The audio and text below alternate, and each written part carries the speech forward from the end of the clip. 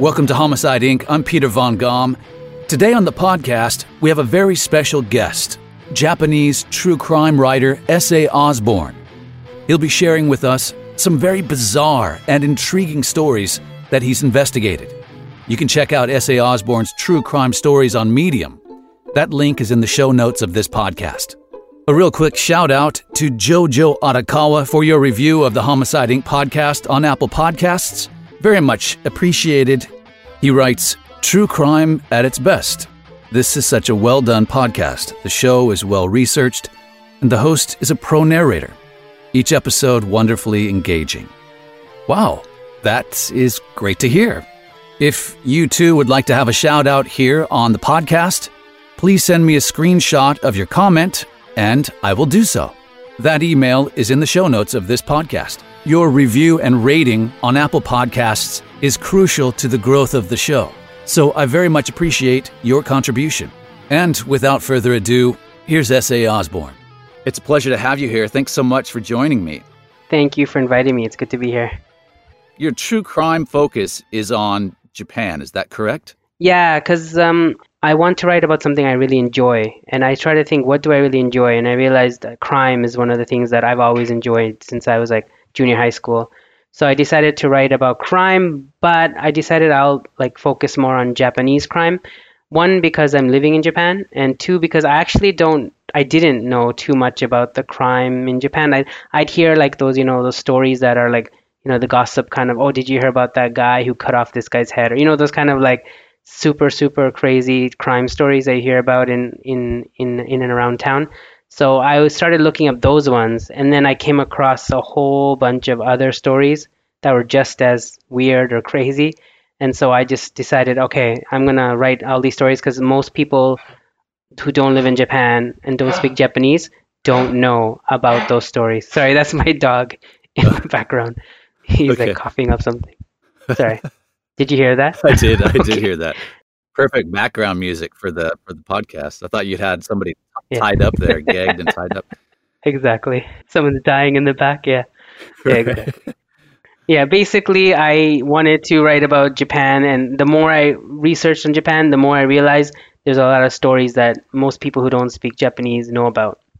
So I decided not only is it interesting for me because I'm learning about all these crimes I never heard of, and some of them are really bizarre, but it's a good way to share, and I get to write. So it's kind of like all my hobbies rolled into one. As most of the world knows, Japan doesn't have a lot of crime.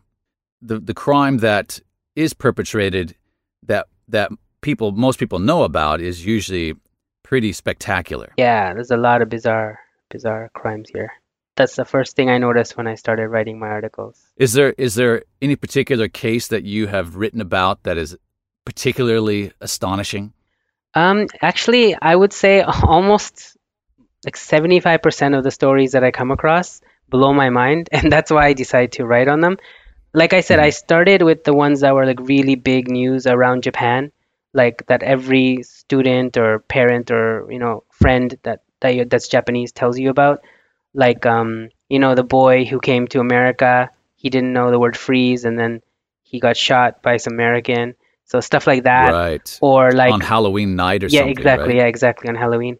They thought he was coming in for a Halloween party, but he was actually at the wrong house.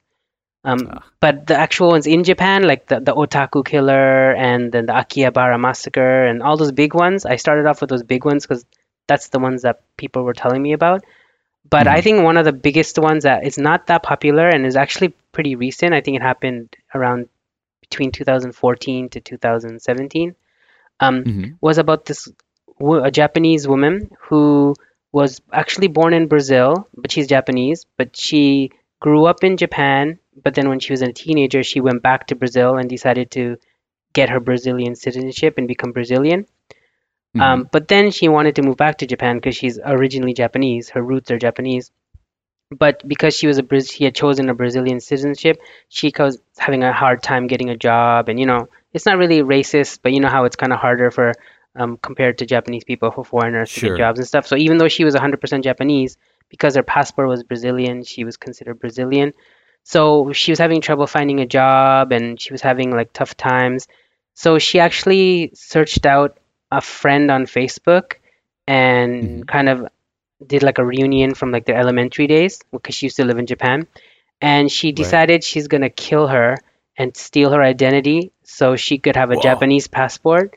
And then she actually killed her, but then she didn't only just kill her, she needed to like hide her body, but she didn't want to know what to do with it. So she was actually living in Tokyo, but she killed her in Osaka because that's where the girl was from. So she Yeah. mailed the girl's body in like delivery to Tokyo to Oh my herself, God. and then she kept the body in her house for a month, and then she stored it in a storage locker for a month before she took off to China with her friend because she wanted to start a new life in China. Um, Wow. and And using this girl's identity. exactly, and that's how she kind of got caught because even though she made the passport, because she specifically targeted at the girl because that girl had never left Japan, so she didn't have a passport. So it wouldn't be forgery or like stealing or like buying a fake passport. She would just make a Right. passport in the girl's name with her face. It's much easier to do Holy that way. moly. And I guess the biggest thing about this, the body, sending the body, was that in why it became kind of popular was I guess the note that where you have to write what are the contents inside the Right. box. She wrote like a life-size clay doll, ningyo. Wow. So they thought and it's like handled with care. And so like she bubble wrapped it and made sure like drained as much blood as she could from it and stuff, and then sent it over from Osaka to Tokyo. So I think that was like one of the weirdest ones I've ever wrote about. Oh man. Yeah. I have not Yeah. read that one that Yeah. you wrote, and I've not heard of that case. Yeah, that's the thing. It's like a really weird, bizarre case that should be on the top 10 weirdest list of those weird crimes, and not many Right. people know about it. So that's why, if you want, you can in a future episode you could definitely talk about that. Yeah. But it's a very Please. interesting case. There's so many like twists and turns, and it's like a movie. Because then Oh man. it's China. She's in China, but then she gets caught. But then she's Brazilian, so they want to deport her to Brazil. But Japan wants her because she's wanted for a murder here. So it's just so much like international things going on. Incredible. Yeah. Incredible. And obviously she put a lot of thought into her scheme, right? Exactly. Like she pre-planned Wow. pretty much everything, and then she also did. After she actually killed, she actually went to a whole bunch of things. Like she had her credit card, so she used her credit card for buying different things to send. She even paid using the girl's credit card to send her body to the other house, and then she Jeez. also like used all her money to make the passport and do all that stuff. And she also would email, text message her parents, the girl's parents, pretending that she's still alive, so they wouldn't Right. report her missing or anything as well, and stuff like that. So it was really weird. That is so bizarre. And Yeah. talk about kicking a dead horse. She steals her credit card and then charges her card Right. to ship her dead body. I think she had like $5,000 to $10,000 of debt built up on that girl's credit card, and she not only had the credit card because she had the passport in the girl's name. She also, I think she went to the medical center and used her name and her card for like medical reasons and for purchasing more credit cards, and she tried to go to banks and try to get more loans through her name and stuff, and so she surmounted a whole bunch of debt in the girl's name too. So it was really crazy. Incredible. Yeah. Incredible. That's evil genius It is. Yeah. to come up with that kind of scheme. Wow. Yeah. And I'm surprised she got caught because she pretty much planned it perfectly. And I'm surprised that in China they were able to figure out that. I don't even know how exactly they figured out, but they pretty much figured out that her name and the name of and her picture or something, they were like the passport's a real passport, so there's nothing wrong about the passport. I think they figured out something about her name or something. So yeah. So they were Wow. able to, Well, get her. jeez. Yeah. It was almost the perfect crime. Exactly. Yeah. So and then just stalking her on Facebook and stuff too. That was kind of crazy too. Like searching her. She was trying to find a friend from Japan that she knows who, doesn't have like a passport, who's never left Japan, would be like, living alone, doesn't have a family, have kids or anything. Right. She Maybe would- doesn't have a lot of friends. Yeah, exactly. That would necessarily miss her. Yeah. So she was like targeting a whole bunch of people possibly. I don't know if she tried to get a whole bunch of other friends and this is the only one that she could get, but I don't know. So yeah, it was pretty weird. So That is weird. Yeah. Is weird. Yeah. Well, one of the reasons I wanted to get you on the show Mhm. was one of my more favorite cases that you covered, which was about the JAL, the JAL Airlines Yes. catastrophe. Mm-hmm. Mm-hmm. That was back in the 80s, Yeah, right? right. 1982, I believe. Yeah. Right. Yeah. Seiji Katagiri. Yes, the pilot of Flight 350. That is just insane. Yeah. What happened with this? Can you tell us about it? I mean, what's what led up to the crash? And yeah, I think like that's the thing. I think the sad thing about the story was like it was earlier on, so it was in the 70s, like late 70s. So I guess, you know, a lot of things weren't as modern as they are now, so maybe some things got missed. But I would say there was a lot of signs of Seiji having mental illness and has something going wrong with him. He was having hallucinations and he was acting weirdly, not only with his family, but with also his colleagues. And he was a pilot, so you would think there would be a lot more like care about that. But a lot yeah, of things like kind of, no pun intended, was slipped under the radar. And like he was just right. like for some reason given so many passes. And it was also kind of a mix of the Japanese culture because I think one of the reasons, what the main reason was the day he crashed the plane, the day before, he was actually probably going to do the same thing. He was acting weirdly and doing strange things, but it was the co-pilot who was able to control the flight and like get it back on track. Right. But he didn't report anything because he thought, well, senpai, kohai kind of thing. He's my Yeah, senpai, so right. I can't like really, rat him out because he's my boss, Right. and so he kind of kept quiet. And then the next day, unfortunately, he tried the same thing again, and this time he was more successful. They were luckily able to get control of it just in time, that it wasn't like a complete 100%, like disaster where everyone died, but unfortunately, it wasn't enough to save, the flight because it did crash, and I think 24 people were killed in the flight. Right. And Right. what was weird was like right after the flight, like within like as soon as the flight hit, Seiji was out the door. He kind of just took off. He was one of the first people on the lifeboat to get out, and he pretended to be a salaryman, and he was just like smiling in the Yeah. camera and the newspaper and everything. Like when the media was reporting, he's like has a big smile on his face while there's a lady next to him covered in blood, and he's just like laughing. So you could Yeah. tell That's something's definitely wrong with him. So right. That was incredible. I mean, so much for the pilot or the captain going down with the ship, exactly, yeah, right? because that's He was I the think first one out. yeah, the policy is you're supposed to get all the, the flight attendants and the pilots are the last to leave a plane in a disaster. Right.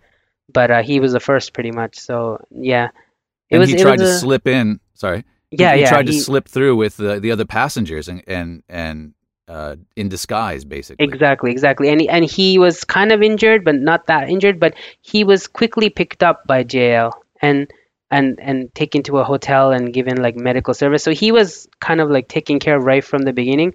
And I think, see, that's the thing. Like I did some research, but I don't know if you know, but like a lot of crime information is only in Japan for some reason. The media only covers it for that little small amount of time, and then they just move on to the next thing. And then so they don't Hmm. really go from start to finish of what happened.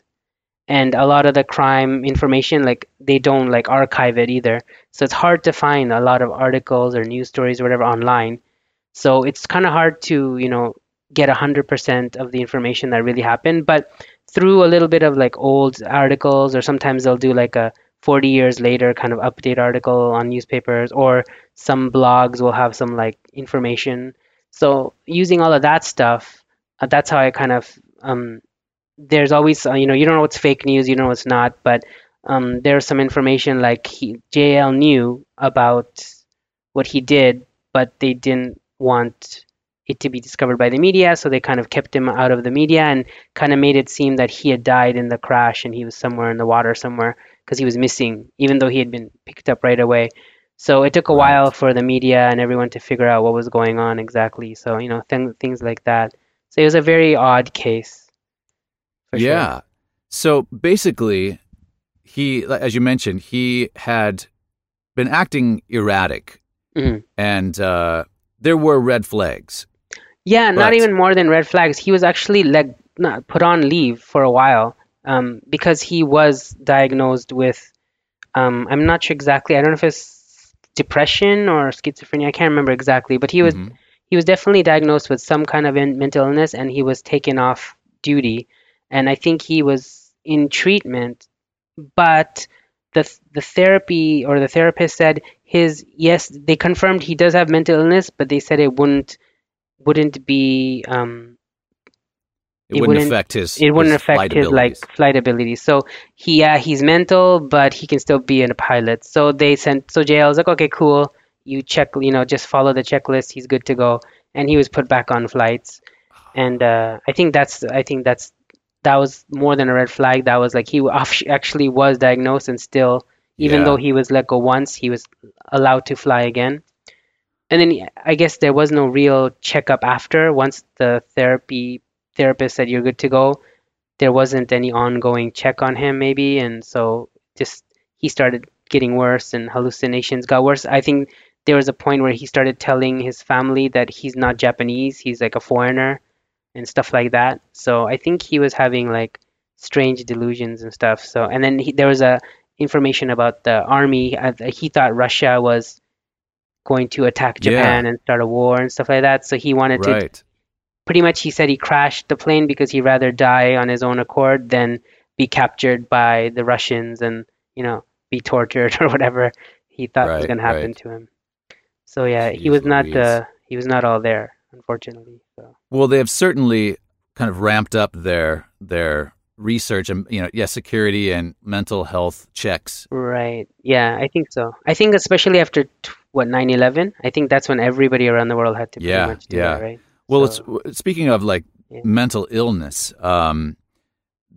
There's Mhm. not a lot of mental illness support here in Japan, and that's part of the reason I think why this had Yes. slipped through. I would imagine that if this is back in the 80s, this is like early 80s, but Yeah, yeah. other Western countries are much further ahead than Japan in many aspects.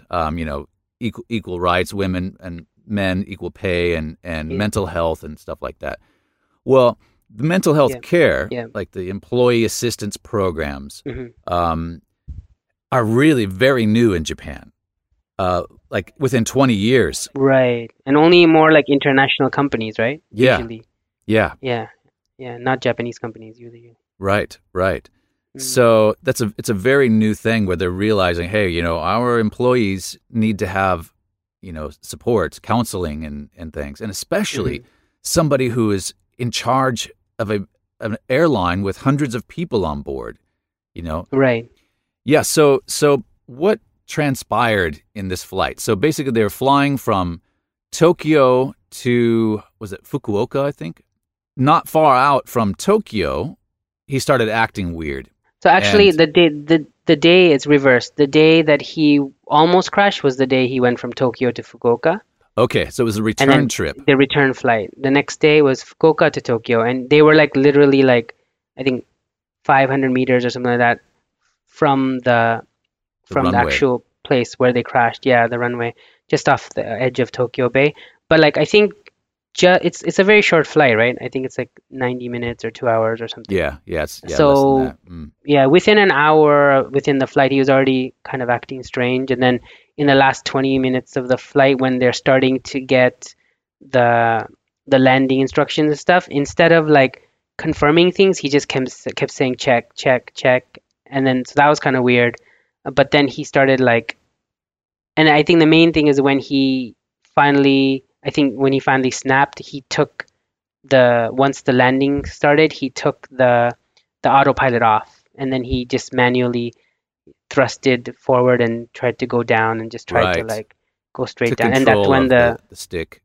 yeah, and then the co-pilot and then the engineer who was with them, they both kind of was fighting with him while they were, plummeting and trying to like pull it back.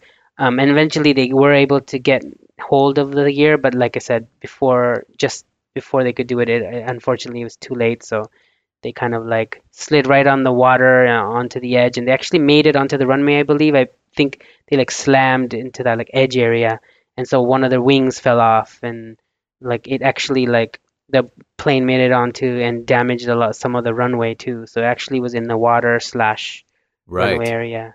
Yeah, so they crashed into Tokyo Bay, Yeah, right? exactly. Or Yeah, partially into the partially. bay. And I think that's the thing, like the half of I think the plane split, and that's the problem. Like where it split is where the people who were in that kind of middle area fell into the water, and maybe they were seatbelt to the seats, so they weren't able to, escape in To time. So they extract drowned. A lot of themselves. them, yeah. So a lot of them were like drowned just from there, and some other ones were injured during the crash, and they died that way too. So yeah, Right.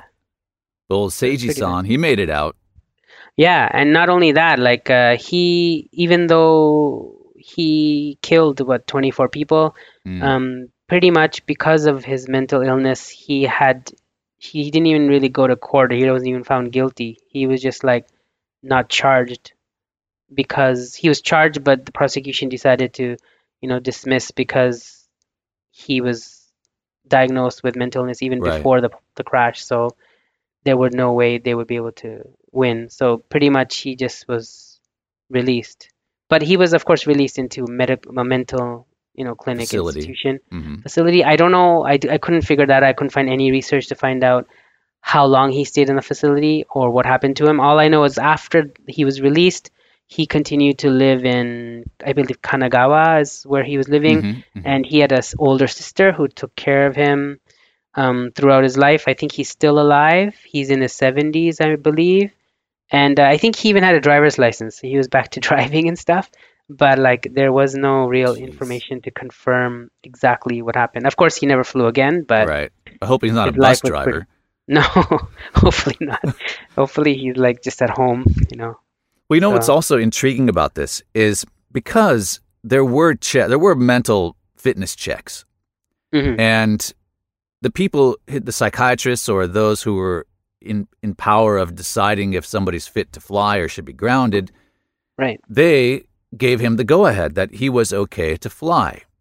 Well, exactly. should they be held responsible for this accident?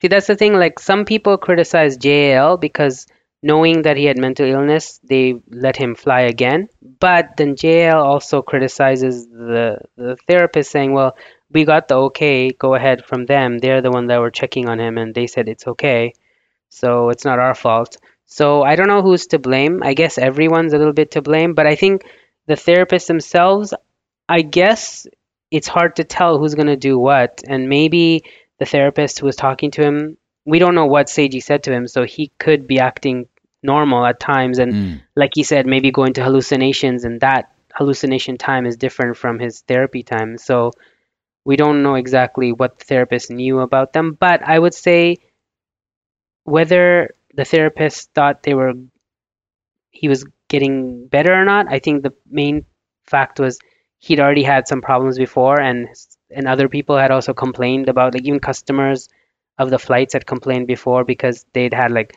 he'd had many occurrences, not just that one day before the flight, but even like many times before that he'd had things like, for example, he'd not land in time, like he wouldn't do the landing stuff in time, so he'd have to do a go around, or he would change course where he's not supposed to, and like stuff like that. So there was oh, already a whole bunch of stuff that he was doing wrong. So right. I think having his history, maybe if the therapist had seen maybe the therapist wasn't aware of his other record on Right, his work flight. record. So if Right. they'd known about, okay, he's done like 20 different things wrong over the last 5 years, and it's escalating probably, so maybe I shouldn't let him fly again. So I don't know Right. who was not communicating with who. So it could have been like everyone's kind of all together. The family also could have warned, like they knew that he's going through stuff, so they could have told a doctor who could have told his therapist, like, okay, Sure. the family's complaining. Like his friends, his coworkers, his co-pilot could have complained because not only his co-pilot but other coworkers. He had some times where he just like have to cancel this flight because something was wrong with him. So then everyone who was on his flight would have to like be delayed or be moved to somewhere else. So everyone knew something's wrong with him, Mm, but no one really said anything. So I guess it's like everyone's fault at that yeah. time. Yeah. And you made a really interesting point about the cultural difference between Japan and the West where we're from, Yeah. where the senpai kohai thing, where he was the pilot. The Yep, pilot yep. is The is captain, a number yeah. one. He's the captain. Yeah. And they get the final say in what happens on a flight, right? Whether they're gonna go a different direction or whatever happens, they have to make some decisions Right. mid-flight to protect the passengers and crew. Yeah. But because he was the captain, his co-pilot refrained from turning him in or saying, "Look, Captain what's his name, Katagiri, he's he's been flying erratically, and we need to have him evaluated because he's not fit to fly, I think." Yeah. Yeah. But I they think it's wouldn't just a do that. respect thing. Yeah, because it's like Yeah. a kind of respect and also fear, because you don't want to call out your boss because you don't want to face the consequences. Because if he calls out his boss and his boss, Catches has wind power, of it. Yeah. he could be in trouble. So I think a lot of people kept quiet because of that. And a Right. lot of companies are still like that in Japan, where like you just have to follow the boss whether he's right or wrong, and it's Yeah. just the way it is. Well, shoot, but if there ever were a time to rat out your boss, Yeah, exactly. this Right? would It'll be be, something like that, right? Jeez. Yeah, anyone who's doing stuff like even like doctors, who are doing operations and stuff, if you find out your doctor just before surgery is drinking or something like that, you want to tell somebody before they go into a surgery, drunk or something. So it's Sure. the same thing. Like when lives are at stake, sometimes you need to overstep that. Absolutely. Yeah. This reminds me of another Mhm. case that you're Okay. probably familiar with. It's another airline calamity. Okay. In Japan? In Japan, right? Okay. This one was on ANA. So, the two main The two, yeah. carriers in Japan are Right. JAL and Zeiniku, ANA. Okay. So this was in 1999. This is the year I came to Oh. Japan. Oh, wow. Okay. And does this ring a bell? The guy, he dreamt of becoming a pilot, Yes. and his dream was so strong and his desire so convincing that he took over a flight. Okay. You know the one I'm talking about? Yeah, I kind of I've heard that story, but it sounds like a typical otaku kind of like crime kind of thing going on. Yeah. Right. Well, this guy, Uh-huh. he kind of figured out at Haneda Airport a security lapse.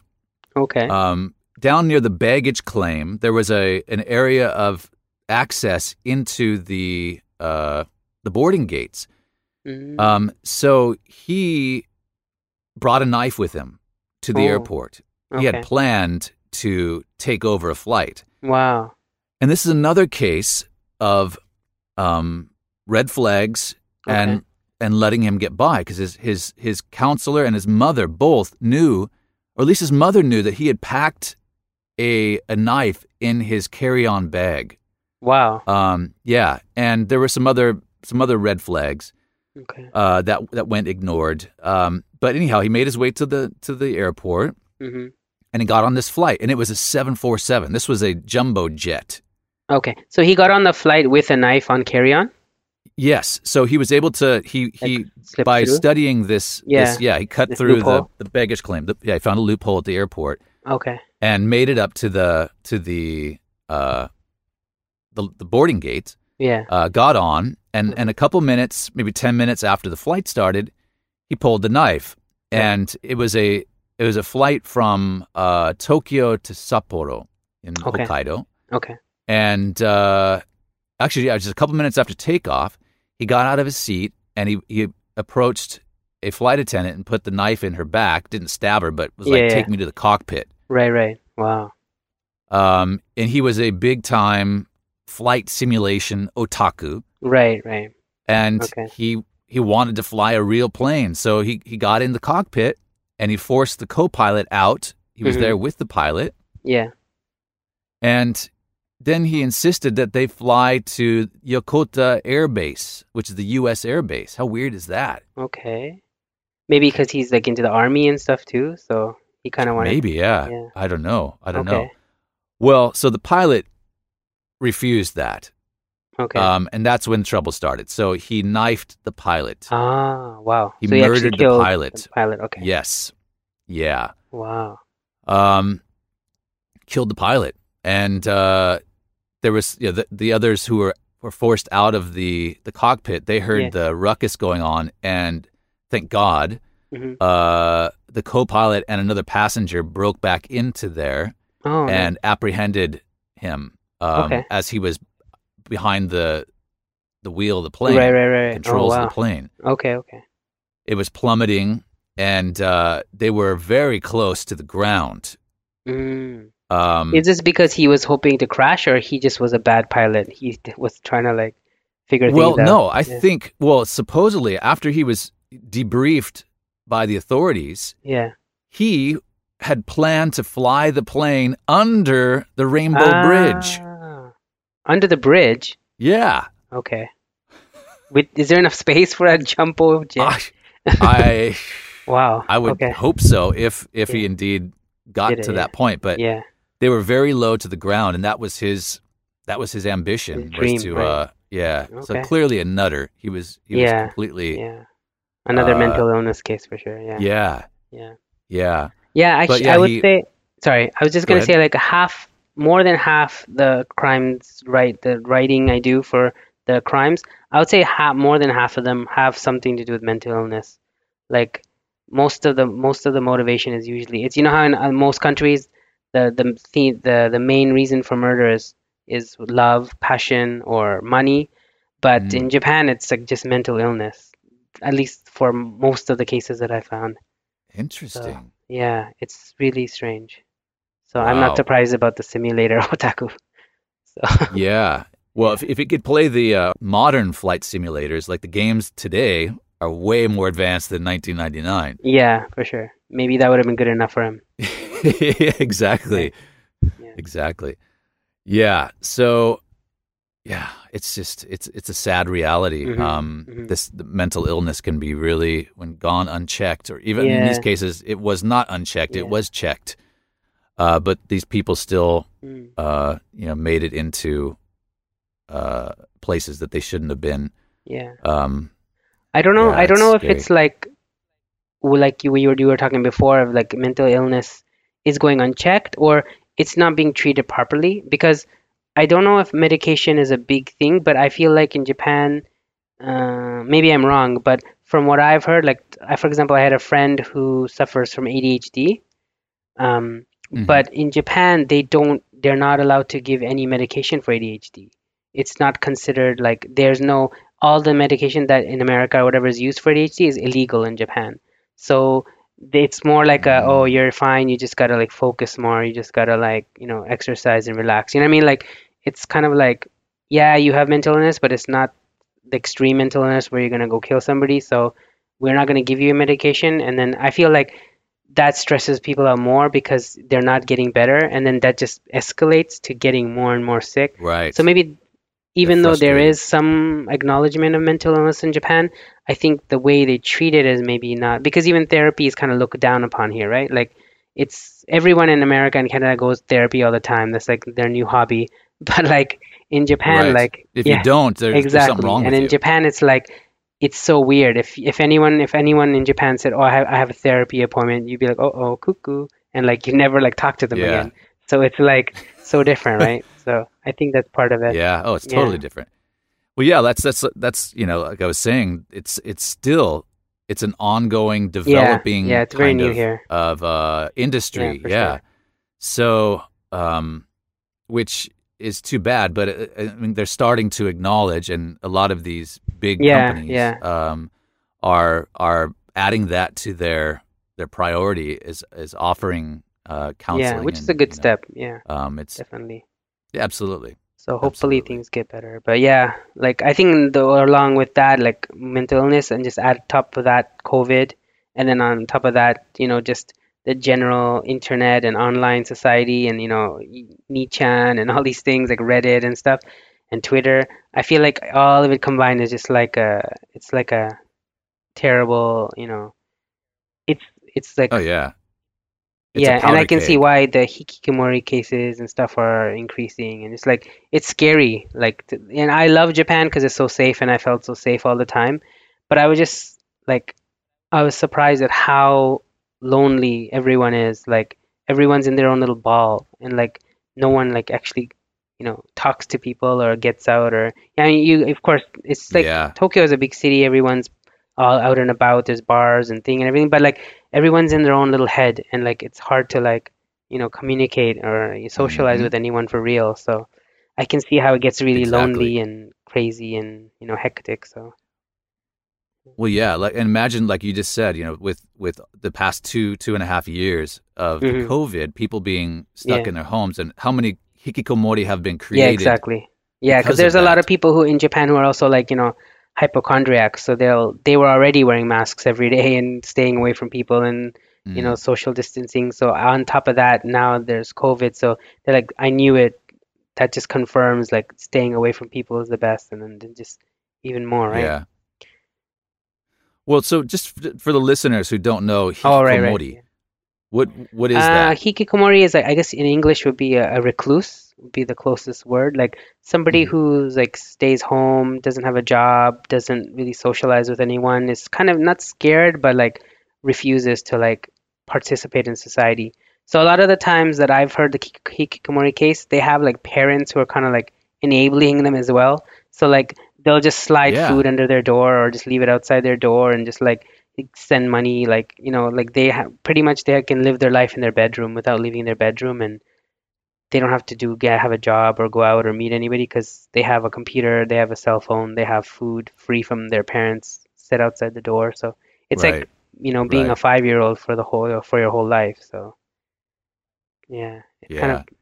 Yeah. And who knows when those people will just eventually Yeah, right. snap, Yeah, exactly, right? because it's like solitary Yeah. confinement, right? It's like you're always alone all the Hmm. time. So yeah, it's scary. Yeah, Those yeah. I'm sure those are Wow. some of the people that commit most of these crimes that I'm writing about too. So yeah, I think I wrote one story about a guy who was like a hikikomori, who he kidnapped a girl and he kept her in his bedroom for 9 years. Um, and he hid her in his closet, and he kidnapped her, and he would get food from his mom, and his mom was not allowed to come upstairs to his bedroom area. And this guy's in his 30s. It's not like he's a teenager. Yeah, like a 38-year Wow. old man or something. And I think he got like I think she was 9 years old when he like kidnapped her, and then when they found her, Jeez she was like Louise. almost 20, so she was like a teen, like almost an adult before she. And the whole time, his mother didn't know that there was another person Well, she living in their claimed she house. didn't know, but I'm sure there were signs, but she was kind of scared to say anything because her son would be angry or something. So I don't know. I'm not sure, but I mean, she could be lying, but she claimed that she didn't know. So, Yeah. and then, yeah, the girl was missing and people were looking for her family, and this whole town was looking for her for like, I think it Yeah. was 9 years, and they finally, like, yeah, it That's was weird. sad. So, but the good news is like he didn't like sexually abuse her or anything like that. I think Hmm. he was just like you said, he was a recluse, he was a hikikomori, Just he was lonely. lonely, and he was kind of like just messed up. So he just needed. I mean, I don't. I think he just talked to her, and I think after a couple of years, he finally gave her TV and let her watch TV for a bit, and so I think he wanted a pet. I'm sure, I'm pretty much like, Oh, yeah, jeez. exactly. So it was weird, but yeah, Man, stuff oh like man. that. It doesn't surprise Yeah. me anymore. So No. Nothing's new yeah, under the yeah, sun, is it? Well, that's crazy. Well, I want to thank you no so problem. much for these fascinating Yeah, cases I'm glad you enjoy them. and yeah, yeah, I do indeed. Looking forward to a lot more from you. Yep, And hopefully Japan will continue to sure. provide you with stuff to write about. It's a good and bad thing, Yeah, I I know. know. So It yeah. is a bittersweet Yeah, thought, because I but think I have almost a yeah. hundred stories on my on my Wow. profile of like all the articles I've written of true crime in Japan. So yeah, Holy it's a lot moly. of the big I ones. didn't realize there was Yeah. that many. So but like I said, yeah, I even like anything that has a little bit of like a twist to it, I've pretty much Hmm. covered. Oh, So excellent. Well, I hope you'll join us again. yeah, for sure. Yes. And feel free to invite me whenever you have anything interesting. Japan or non-Japan is okay too. Okay, cool. I like learning about different crimes too. Excellent. So. Well, a big shout out and thank you to S.A. Osborne for joining us for this very interesting Homicide Inc. podcast. Be sure and check out his true crime stories on Medium. The link is in the description here on this podcast. I'm sure we'll have him back for more episodes in the near future. I'd like to invite you to rate this podcast, whether it's on Spotify or Apple Podcasts, or wherever you're listening from. Please click the stars and leave a review if you would. This helps tremendously in getting our podcast into more ears. Thank you so much. Also, make sure you subscribe so you'll get the notifications as soon as a new episode is released. And be sure to check out our Patreon campaign for exclusive Homicide Inc. podcasts that are available first to patrons. That information is in the description also. And if you have a compelling true crime story you'd like me to consider investigating, please send me an email. And if you'd like to help support the production of the Homicide Inc. podcast, you can always buy us a cup of coffee. Those details are also in the description and on the Homicide Inc. website, where you can hear all the podcasts and see some other cool stuff. Thank you very much, and we'll see you again very soon. Ciao for now.